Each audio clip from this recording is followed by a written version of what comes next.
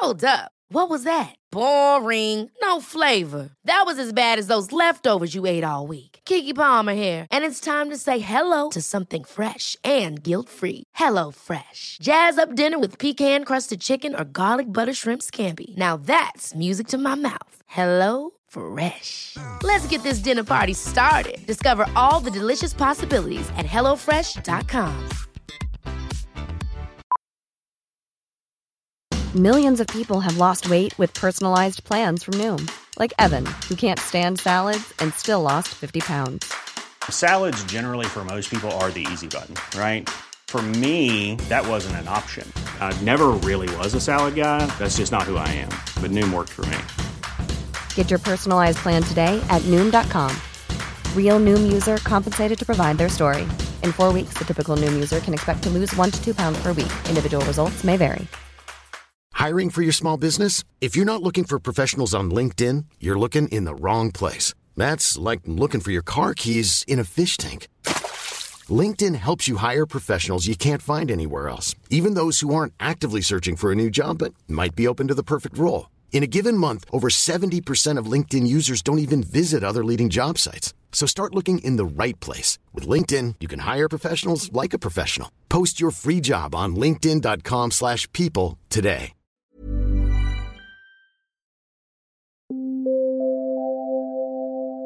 Ladies and gentlemen, may I have your attention, please? You are listening to the Big Cruise Podcast. Hello and welcome to episode 43 of the Big Cruise Podcast. My name is Baz, I'm your host, and shortly we'll be joined by Chris Frame, who will be answering your cruise questions around maritime history, cruise news, and more. We do have a listener question in from Dominic, which we will answer towards the end of the show. That was around Blue Star Line's Titanic 2. So thank you for that question there, Dominic. And just a reminder, if you do have a question or you want to talk about a cruise experience, whether that's more recently or from yesteryear, you can get in touch with us via the website, thebigcruisepodcast.com, and on the top right-hand corner, join the show, and that's how you can send the details through to us. Now, obviously, there's been a bit in the news this week, particularly here in Australia, about Facebook blocking certain news pages. Thankfully, we haven't been blocked, but just to ensure that you can see our posts and find out when the episodes go live, we do recommend that you sign up via the website. There's a little pop-up there. You can pop in your details, and I promise you, the only thing we will send you is the link to the latest episode as and when it launches. So if you're keen to make sure you do receive every episode, just jump on the website and register there, and we will do that for you. And in the second half of the show, we're going to be joined by a special guest. We've got Cameron joining us from Celebrity Cruises, just to explain the recent changes around Celebrity, particularly in the always included model that they recently came out with. And he's also going to touch on some of the new deployment for Celebrity Eclipse, which was heading down to Australia and New Zealand in 2021-22, but also now in 22 and 23, which we talked about a couple of weeks ago on the podcast. But without further ado, let's jump into today's show. Enjoy.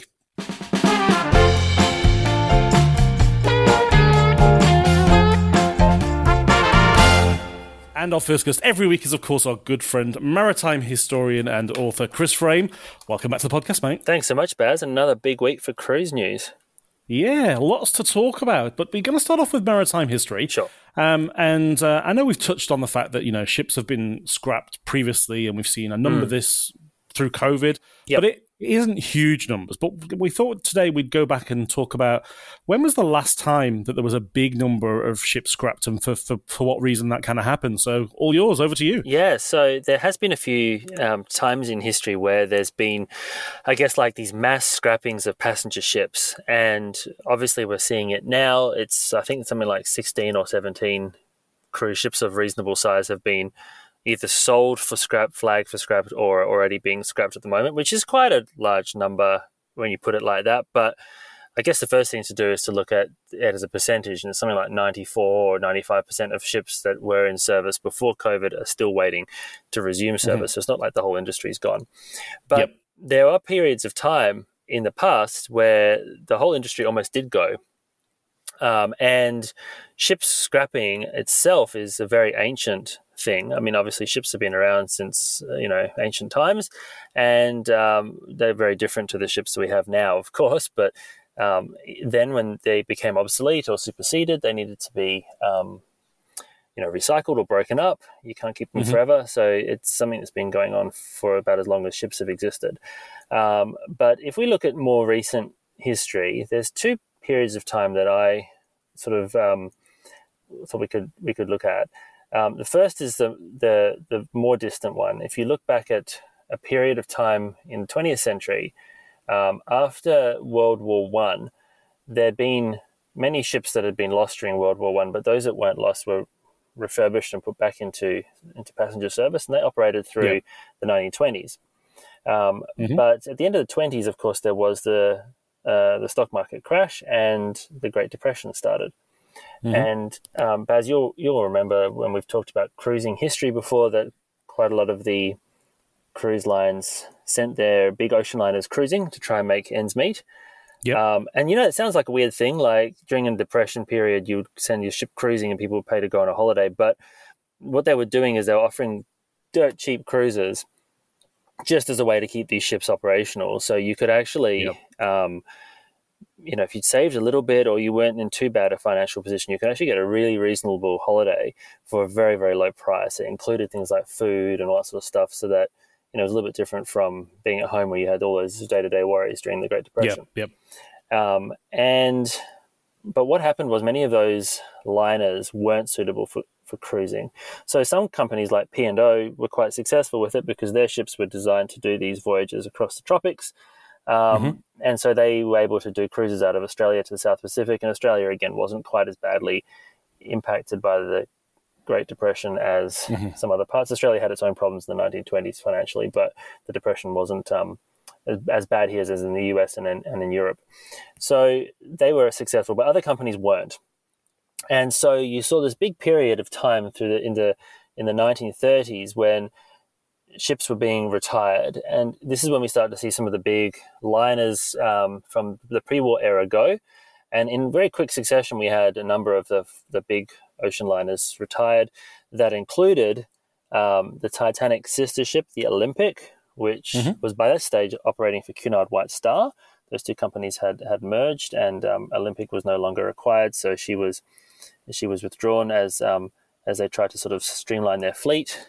So was Mauritania, the first Mauritania, which was up until 1929 the fastest ship in service. The Leviathan, a big US Atlantic liner, she was retired in that period, and other ships were also, from other fleets and other parts of the world were also retired. And then when we skip forward again to the 1950s, post-World War II, ocean liner travel is at its absolute peak, and then the jet airplane comes in. And, the 707 was the real threat. There had been comets from de Havilland, a British airplane before, but they had some accidents and they weren't quite so successful as the 707, but the 707 just revolutionized everything.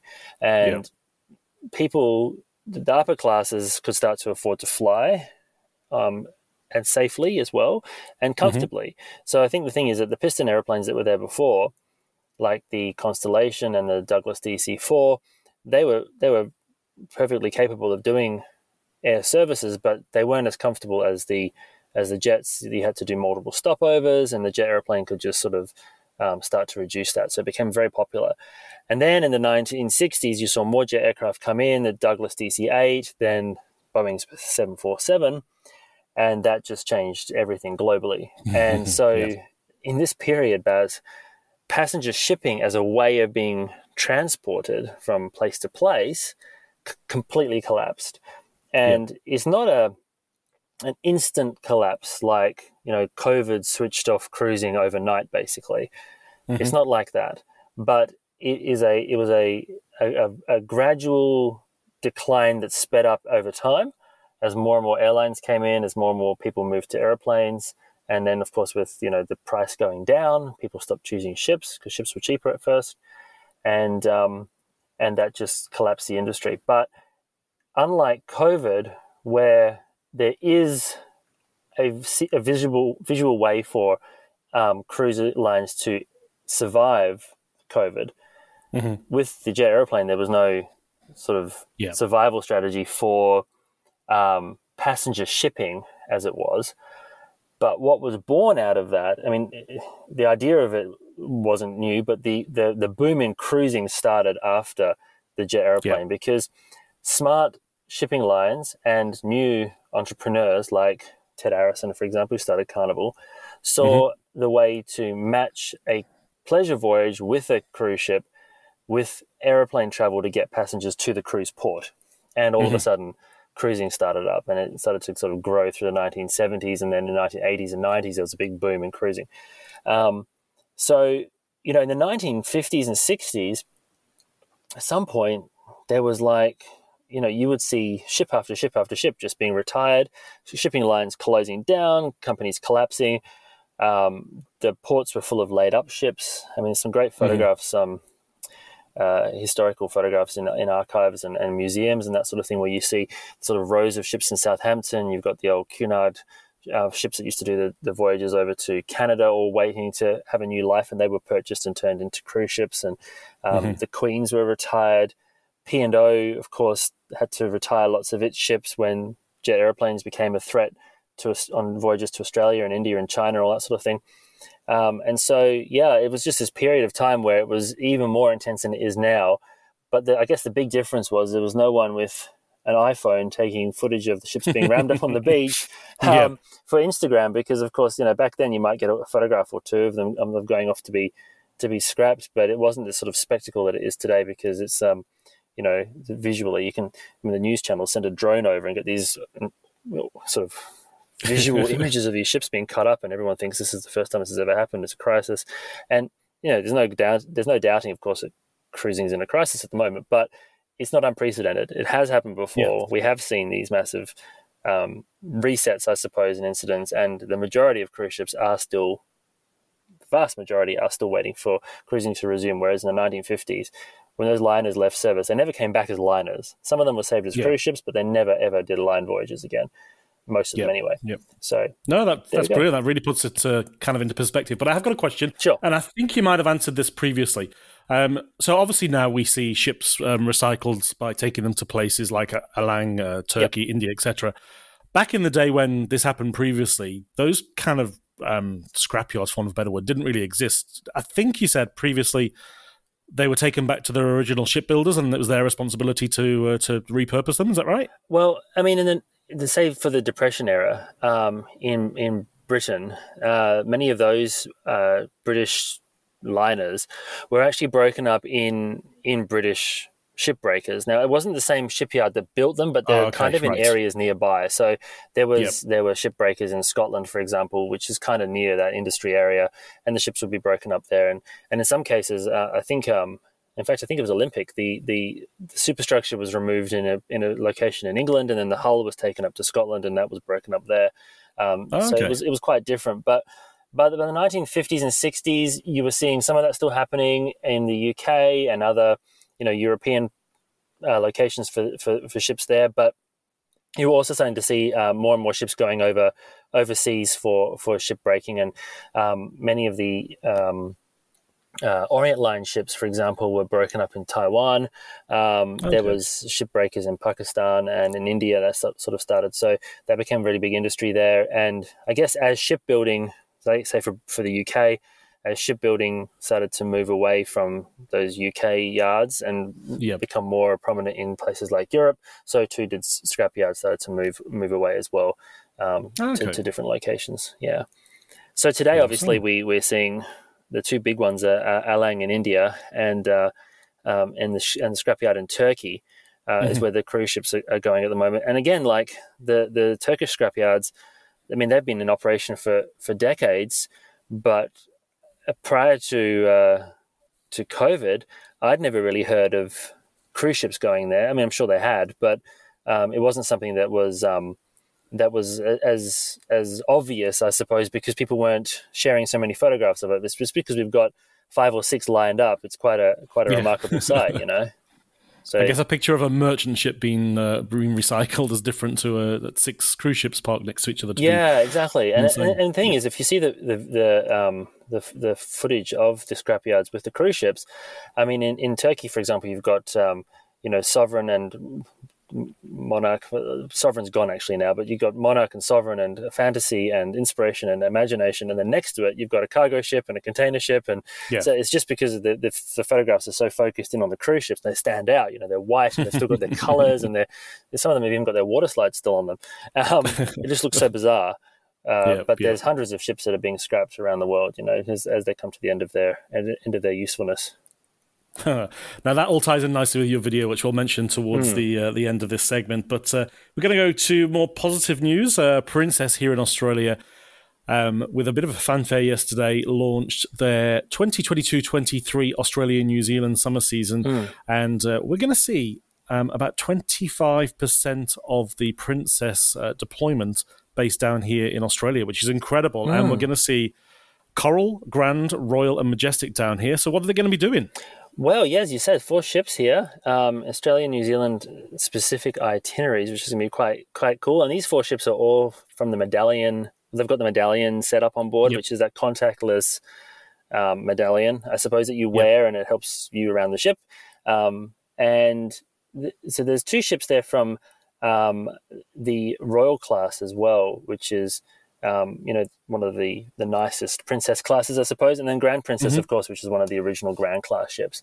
So Coral's going to be based out of Brisbane.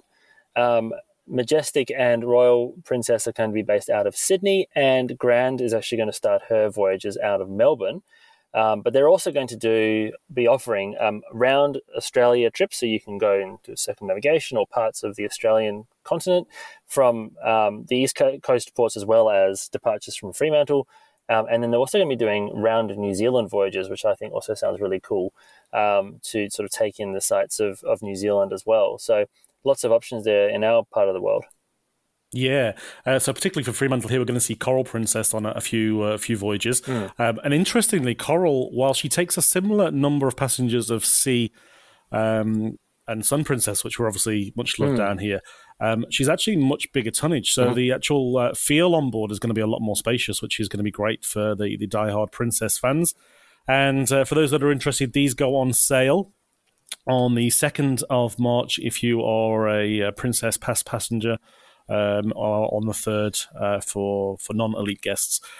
So exciting times, and I think we're going to see a bit of a flurry of activity given that these departures are 22 and 23. Moving over to the UK, some more good news and news close to your heart. P&O UK have announced the name of their newest ship. Yeah, so the ship that's currently under construction and due out in the end of next year should be called Avia, which is, as far as I can tell, it's a new name for P&O. I don't think it doesn't have a history. It's not a historic name, I don't think. And it if you look it up, the name has Latin origins, and it means from the seashore.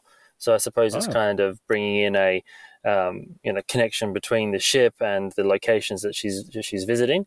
It'll be very similar to Iona in terms of its exterior appearance. It's one of the LNG powered Carnival Corporation designs, but of course have its own unique interior and feeling on board. So yeah, a lot of people that I know who are based in the UK were quite excited yesterday with the announcement there, Baz, and a lot of people chatting on Instagram and on YouTube as well about the new name, and congratulating P&O for pushing through with this during these difficult times. So it's good to see that the new build is still underway.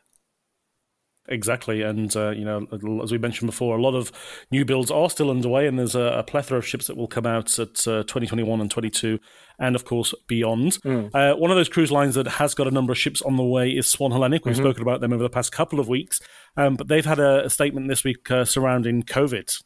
Yeah, so it's a reborn brand. I think if anyone hasn't already heard us talking about it, it used to exist and then has now been sort of rebooted, I guess. With a new team, and they've now advised that all of their crew will be required and be given COVID vaccinations as part of the recruitment process. So when you're traveling with Swan Hellenic, you'll know that the crew have all been vaccinated for coronavirus. Yeah, and in similar news, overnight, Crystal have also announced that all passengers must have been vaccinated and have proof that they have been so. But at this stage, they're not asking all crew because of the ability to be able to vaccinate their crew, given that they come from all parts of the world and they may not be in the priority system depending on where they originate from. So passengers, yes, for Crystal, but crew, not just yet. And it's that's sort of the passenger vaccinations is a sort of something that's being looked at by a number of lines, because I know that there was Saga as well. I think started it with the requirement, and I think a lot of that had to do with the sort of target age of their customers, just to make sure that people stay nice and safe on board. But it wouldn't surprise me, Baz, if more lines do that, given that we've seen this trend started now, and also with the airlines as well. So I guess we'll wait and see. Yeah, and I think overhearing conversations with the travelling public here in Australia, I think Australians would be okay. They seem to think that, if it's a requirement to travel, they're happy to do it. It's their choice to do it. But I think other countries in the world may be a little bit more reluctant or resistant to doing that. So it's interesting to see how it will all kind of pan out over the next couple of months. Yep. Now, briefly back to the UK, we should have talked about this with P&O, really, but the Port of Southampton, which is very close to your heart, of course, has undergone some upgrades over this quieter period. Yeah, well, I mean, Southampton is the leading cruise port in the UK. It was, before that, the leading gateway to Britain. It was from the 1920s onwards, was the sort of home of transatlantic liners and also even those ships doing line voyages around the world to Australia and the Mediterranean and India with P&O. They used to make calls in Southampton as well. These days it has 4 dedicated cruise terminals, and they're busy working on their 5th. And this is, the Port of Southampton has got this enormous straight pier that was built from reclaimed land that allowed it to become this sort of hub for shipping. And the new terminal, they're actually sort of reinforcing some of that portside infrastructure, which will allow for shoreside power, and it will also accommodate the roll-on, roll-off ships. Yeah, the ferries, of course. Yeah, ferries. Yeah. So it will have a multi-use there in Southampton as Southampton, I guess, starts to see cruise ships come back, but also supports that ferry services across to Europe. Yeah, no, exactly. Actually, I've got a listener question that popped in. I haven't sent it through to you, but it is around Southampton, so we'll answer that one in next week's show. Sounds exciting. Yeah, I'll tell you about it via email, and you can do a bit of research before next week's show. Staying in the kind of Europe area, we've spoke a lot about MSC continuing their cruise operations. AIDA is another brand. It's the German Carnival brand, of course. They did do some cruising previously, but they're going to restart again on the 20th of March. Yes, so I mean, AIDA at the moment has had to. They originally were going to start a little bit earlier. I think they've had to cancel their German voyages because Germany's in a lockdown situation at the moment. So they did say voyages from up until this 20th date have been cancelled. But AIDA Perla is going to do a series of cruises around the Canary Islands, and they've actually put that together as a fly cruise combination for German travellers. Something a bit different, actually. And AIDA Perla is one of their newer, bigger ships. And, they've got all the COVID-safe regulations that they've put on board as well. So it will be really interesting to see how things are received there with AIDA travelling to a slightly different location. Yeah, of course, the Canary Islands get the better of the weather in the northern winter, so that would be very appealing to the German and the European market in general. Seabourn, we've talked a lot about new deployments and new itineraries, and in fact a lot about world cruises selling out in record time. But Seabourn came out with their 23 world cruise this week. Yeah, I know, 2023, hey? But they're starting to sell, because people don't have anything else to do this so far until this year. So lots of people wanting to book cruises into the future. Two ships there doing variants of the world cruise. You've got Sojourn, who's doing a 140-day more traditional, I suppose, world cruise, and she's taking in places such as multiple ports in South Africa, coming up to our part of the world, doing cruises up in Papua New Guinea and that sort of thing. But Quest, I think, is the one that really stood out for me. It's slightly shorter, 79 days, but she's doing voyages a voyage that goes from from America down to the Amazon, and then takes in Antarctica. So, Wow. and Seabourn Quest, I mean, they're all beautiful ships at Seabourn, and I've been fortunate enough to have a look around on board Sojourn, but Quest is very similar and it's got a nice nice interior there. So it'll be a lovely way for people to travel on board and see Antarctica. Yeah, no, exactly. And to do Antarctica and be able to cruise from Miami would be very, very appealing to the North American market, of course. Next up, we've got some news from Carnival, who, I guess the cruise ship shops generally have some good gifts for you to be able to buy, but Carnival's taken this one extra level. What are they up to? They've got their own version of Monopoly, which is really cool, I suppose. It's interesting because if you look at the details, you can see it on their shop. And they've got a big picture of Mardi Gras on the box, which is their newest ship, which has got the sort of new version of the Carnival livery with the big blue bow on the front, which is pretty cool. And so, the Monopoly board, and it's usually got street locations and stuff, but this one here there's 32 spaces which are staterooms. And then there's 12 spaces, which are suites, which I suppose cost more to buy. And then instead of chance cards, it's cruise director cards.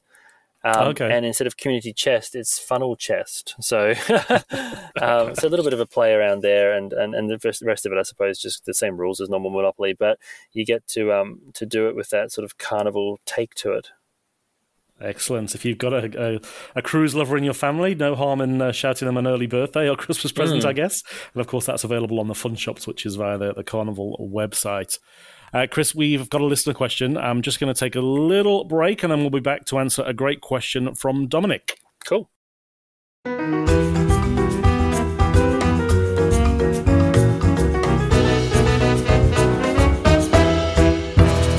Guys, did I mention there's a little way you can help keep this podcast on air? That's right, just for the cost of a coffee. So about $4 Aussie, about £2 something, about €2 something. You can make a donation, and that helps keep the lights on and keep the podcast producing in this weekly format. Or you can join up as a member and make a monthly subscription, and in return receive some incredible bonus material as well. All the details are on the show notes of each and individual podcast, or you can head to the website buymeacoffee.com/The Big Cruise Pod. And we look forward to shouting you out if you are able to make a little donation. Thanks in advance.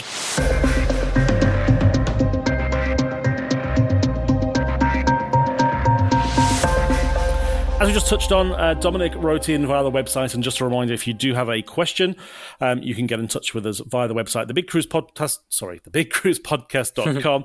Up in the top right-hand corner, join the show, and that's where you can send your question to us, and that's exactly how Dominic sent this next question through. Do you guys have any information on Clive Palmer's Blue Star Line Titanic 2? This podcast I started listening to a few weeks ago, absolutely hooked. Want to go on a cruise at some point, and the history with Chris is a huge highlight for the podcast for me. Hey, good shout out for Chris. It's my favourite part too. That's very kind. I did a bit of research on this because obviously it was talked about some time ago, but things have gone a little bit quiet in the Blue Star Line's media profile. Were you able to find out any information? Well, I mean, I can give you some information about what they were planning to do, but in terms of when it's actually going to be due, as you say, Baz, I can't find anything that suggests that it's under construction just yet. But again, the website doesn't seem to have been updated for a while. But she's going to be the proposal was for a ship that would be a replica to the original Titanic, but you put a little asterisk next to replica because it's not an exact replica. So it'll have very similar appearance to the original Titanic, but will be modified in various ways. So the ship itself will be around about 10,000 tons larger than the original Titanic, making it about 56,000 tons, which, if you've been paying attention to the podcast, you'll know is a small ship by today's standards, not by any means the title holding world's largest ship that Titanic had at the time of her introduction into service. And one of the reasons why she's going to be bigger is because she's going to have an extra deck. This extra deck was proposed to be the safety deck, which will hold the ship's lifeboats and other life-saving equipment. Because, of course, Titanic had, the original Titanic had wooden rowboat lifeboats on the top deck of the ship. And now, of course, you need to have enough lifeboats for everybody on board, which the original one didn't. So they'll have that built into the safety deck. Other things that I noticed in some of the promotional materials that were quite interesting is, modern day cruise ships, you often notice on the top deck is pretty cluttered with big sort of white bobbly kind of things that are actually the radomes that they use for satellite communications. And on the artist renderings of the Titanic too, they're not there, but what they actually have proposed to do is hide them inside the funnels, because the ship won't need 4 funnels. She's actually going to be proposed to be powered by diesel, so she'll only need the one ventilation funnel, and of course the other ones can be used to house all the equipment, so it keeps the top deck looking authentic. Other changes is, instead of the 3 propellers that the original Titanic had, this one would be driven by pods, which is quite standard on cruise ships these days. Instead of using rivets to put the hull together, it will be welded, those sorts of things. But in terms of a actual date that she'll come into service, I really couldn't tell you.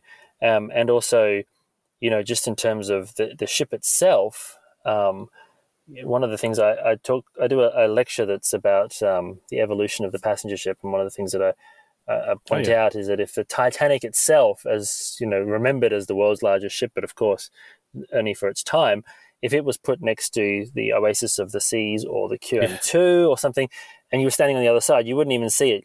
Not even the funnels wouldn't even stick up over the top. This ship, I think, it would have the interest value because it looks like the Titanic, but it definitely wouldn't be like a wowing you for its size kind of thing. But what's also interesting in all of this, there's actually another Titanic replica being built, and it's actually being built in China, and it is part of a big sort of theme park. But they're building a true to size replica of the ship that will be housed permanently, floating, I think it is, permanently in a river near this, as part of this theme park. So there are 2 Titanic replicas in the works at the moment, but I guess time will tell as to whether and when we see Titanic 2 set sail. Yeah, Don, we did also put in a question to the Office of Blue Star Line. They haven't replied as of yet, so if they do come back to us over the next week or so, we'll be happy to revisit it for you. But at this stage, we have no idea. That we can't find any shipyard that claims to be building it, and as you say, there was nothing on the website for at least a year or so, it's all gone a bit quiet. Now, Chris, you put up a great video every week. We've kind of hinted earlier in the show what this week's topic was. Just reminders for the purpose of the listeners. Yeah, so it's back to our history conversation, and it's looking into the periods of time when mass ship scrapping happened in a little bit more detail, and also, I guess, making the connection between what happened in the 1930s and 1950s, and then how the industry sort of adapted and changed, and then kind of looking at what's happening now with the 17 or so ships that have been scrapped at the moment. Brilliant. Well, of course, your link to YouTube is always in the show notes, and we will post the particular video on the Big Cruise Podcast socials as well for people to be easily able to find that. Chris, it's always a pleasure. I'm sure we'll be speaking again very, very soon, because these Fridays, we said it before, they come down very, very quickly. Thanks again, mate. Thanks so much, Baz.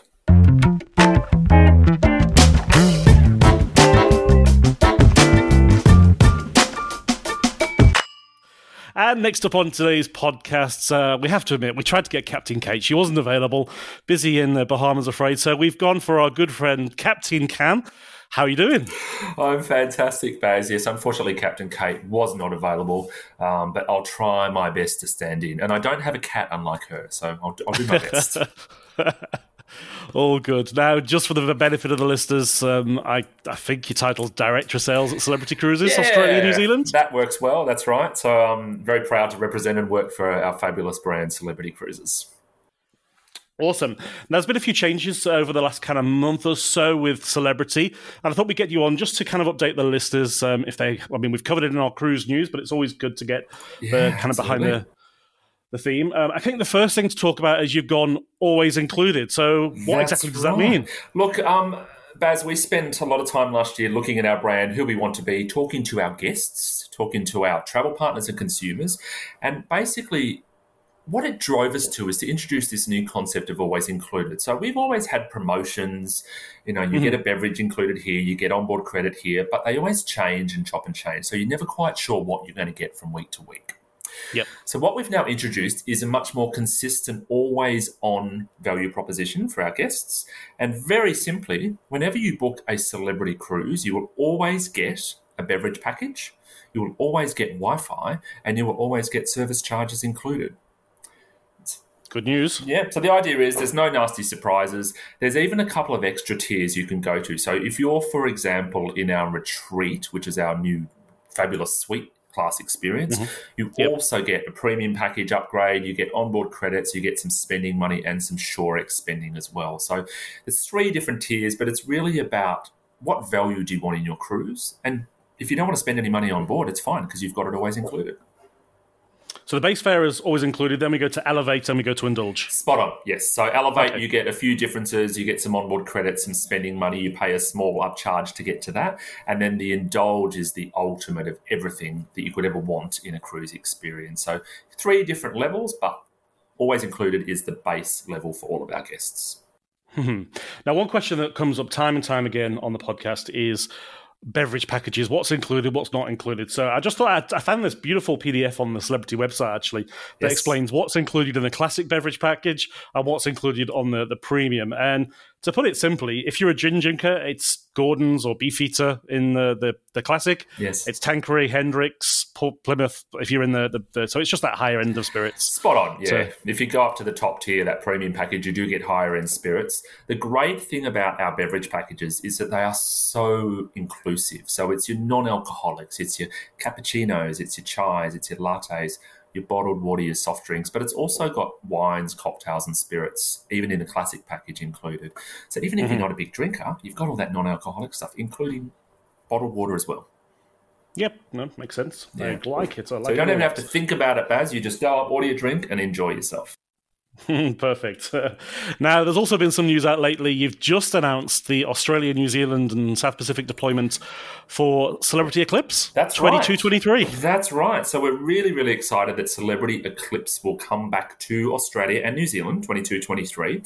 Now, for those listeners who aren't familiar with her, she's actually a sister to Celebrity Solstice, which, of course, was a much-loved ship in our region for many, many years. She's a slightly younger ship, slightly younger than her sister, but if you step on Eclipse, you'll feel very much at home. And we've got a variety of itineraries ranging through September 22 to April 23 from about 5 to 18 nights.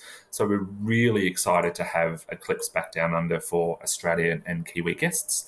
And you know what? We have a lot of international guests, Americans, people from the UK fly down to Australia and New Zealand to experience Celebrity as well. Yeah, the Solstice class is a beautiful class of ship. If you had to pick one space on board, what would be your go-to? Martini bar, hands down. I love a good martini, Baz. So that's kind of me as the hub of the ship. There's so much excitement and energy there, and particularly on our little 5-star getaway. So what we've kind of done is we've themed our itineraries into 3 different themes. So the first one is your 5-star getaways, which is all about a shorter getaway, maybe 2, 3, 4, 5 nights, where you can really indulge in the fantastic experience on board. And then I think one of my favourite itineraries is Food and Wine Classic, and it's a 9-night itinerary, Melbourne, Hobart, and overnight in Adelaide, and it really gives you the chance. Wow. Yeah, overnights, more overnights. Gives you the chance to get out to the wineries, experience the fantastic culinary offerings of these destinations. So can't wait for that. And then finally, we've got our sun and beach escapes. And this is for those people that love the warm tropical weather, maybe up to the Queensland coast or out, of course, to the South Pacific Islands. And that's where you really indulge in the beautiful warm weather. maybe enjoy a cocktail out on the Lawn Club on the top deck of Celebrity Eclipse. Oh, you mentioned my favourite place, and if like people are the Lawn not Club? familiar with Solstice, it's got the only lawn at sea, of course, on the Solstice class. And I honestly thought it was going to be a bit of a gimmick and just a tiny little corner of the top deck, but it's actually a pretty expensive lawn. Like, it's a good space. It's huge. It's half an acre, and there's a beautiful sunset bar up there. We've got a big outdoor movie screen as well, where we show concerts and shows. And there's these fantastic cabanas that are available as well, so you can sit there and just watch the world go by right from the very top of the ship.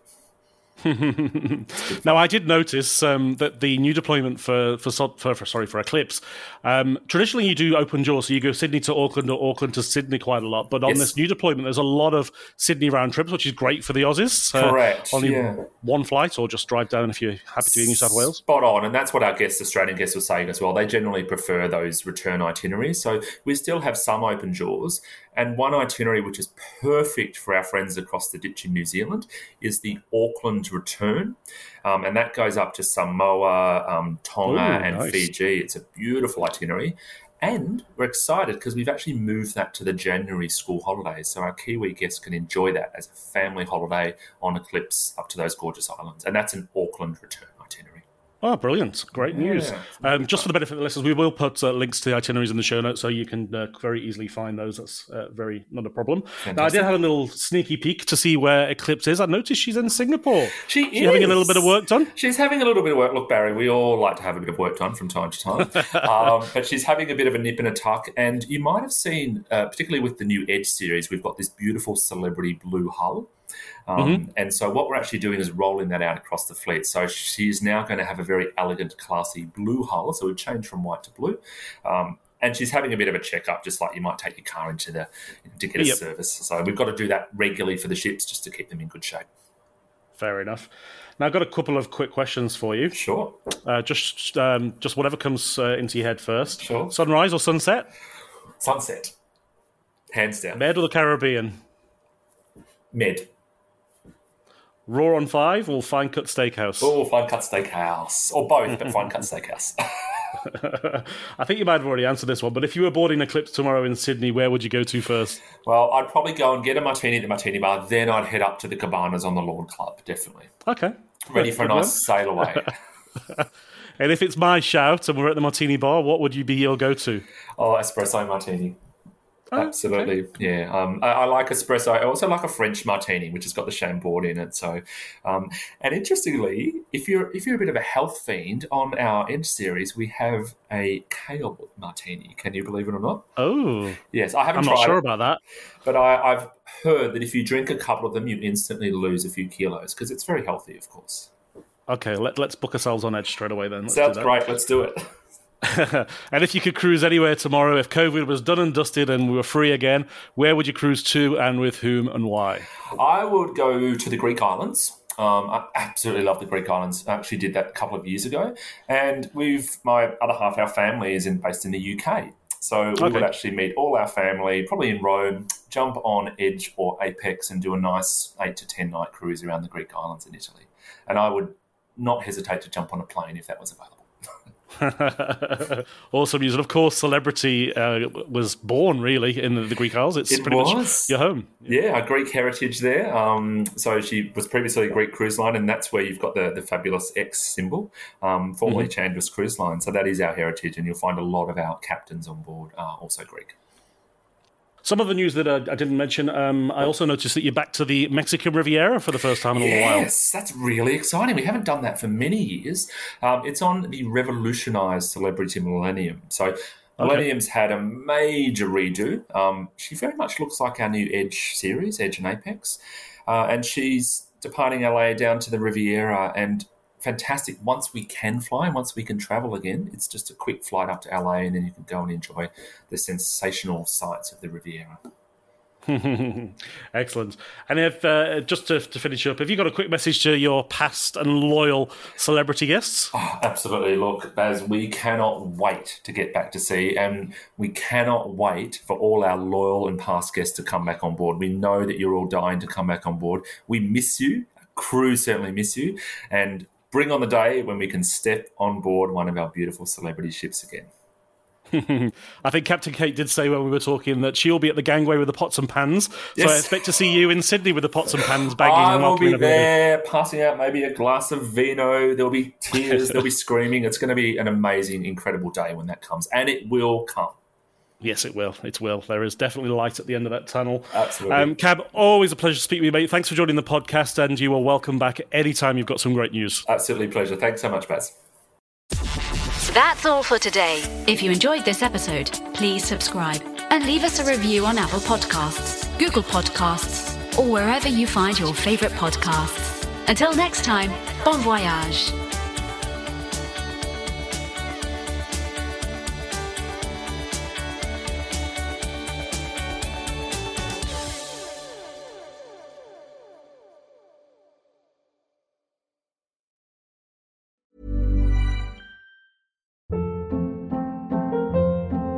Hold up. What was that? Boring. No flavor. That was as bad as those leftovers you ate all week. Keke Palmer here, and it's time to say hello to something fresh and guilt-free. Hello Fresh. Jazz up dinner with pecan-crusted chicken or garlic butter shrimp scampi. Now that's music to my mouth. Hello Fresh. Let's get this dinner party started. Discover all the delicious possibilities at hellofresh.com. Even when we're on a budget, we still deserve nice things. Quince is a place to scoop up stunning high-end goods for 50 to 80% less than similar brands. They have buttery soft cashmere sweaters starting at $50, luxurious Italian leather bags, and so much more. Plus, Quince only works with factories that use safe, ethical, and responsible manufacturing. Get the high-end goods you'll love without the high price tag with Quince.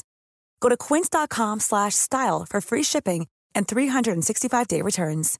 Imagine the softest sheets you've ever felt. Now imagine them getting even softer over time. That's what you'll feel with Boll & Branch's organic cotton sheets. In a recent customer survey, 96% replied that Boll & Branch sheets get softer with every wash. Start getting your best night's sleep in these sheets that get softer and softer for years to come. Try their sheets with a 30-night guarantee. Plus, get 15% off your first order at bollandbranch.com. Code BUTTERY. Exclusions apply. See site for details.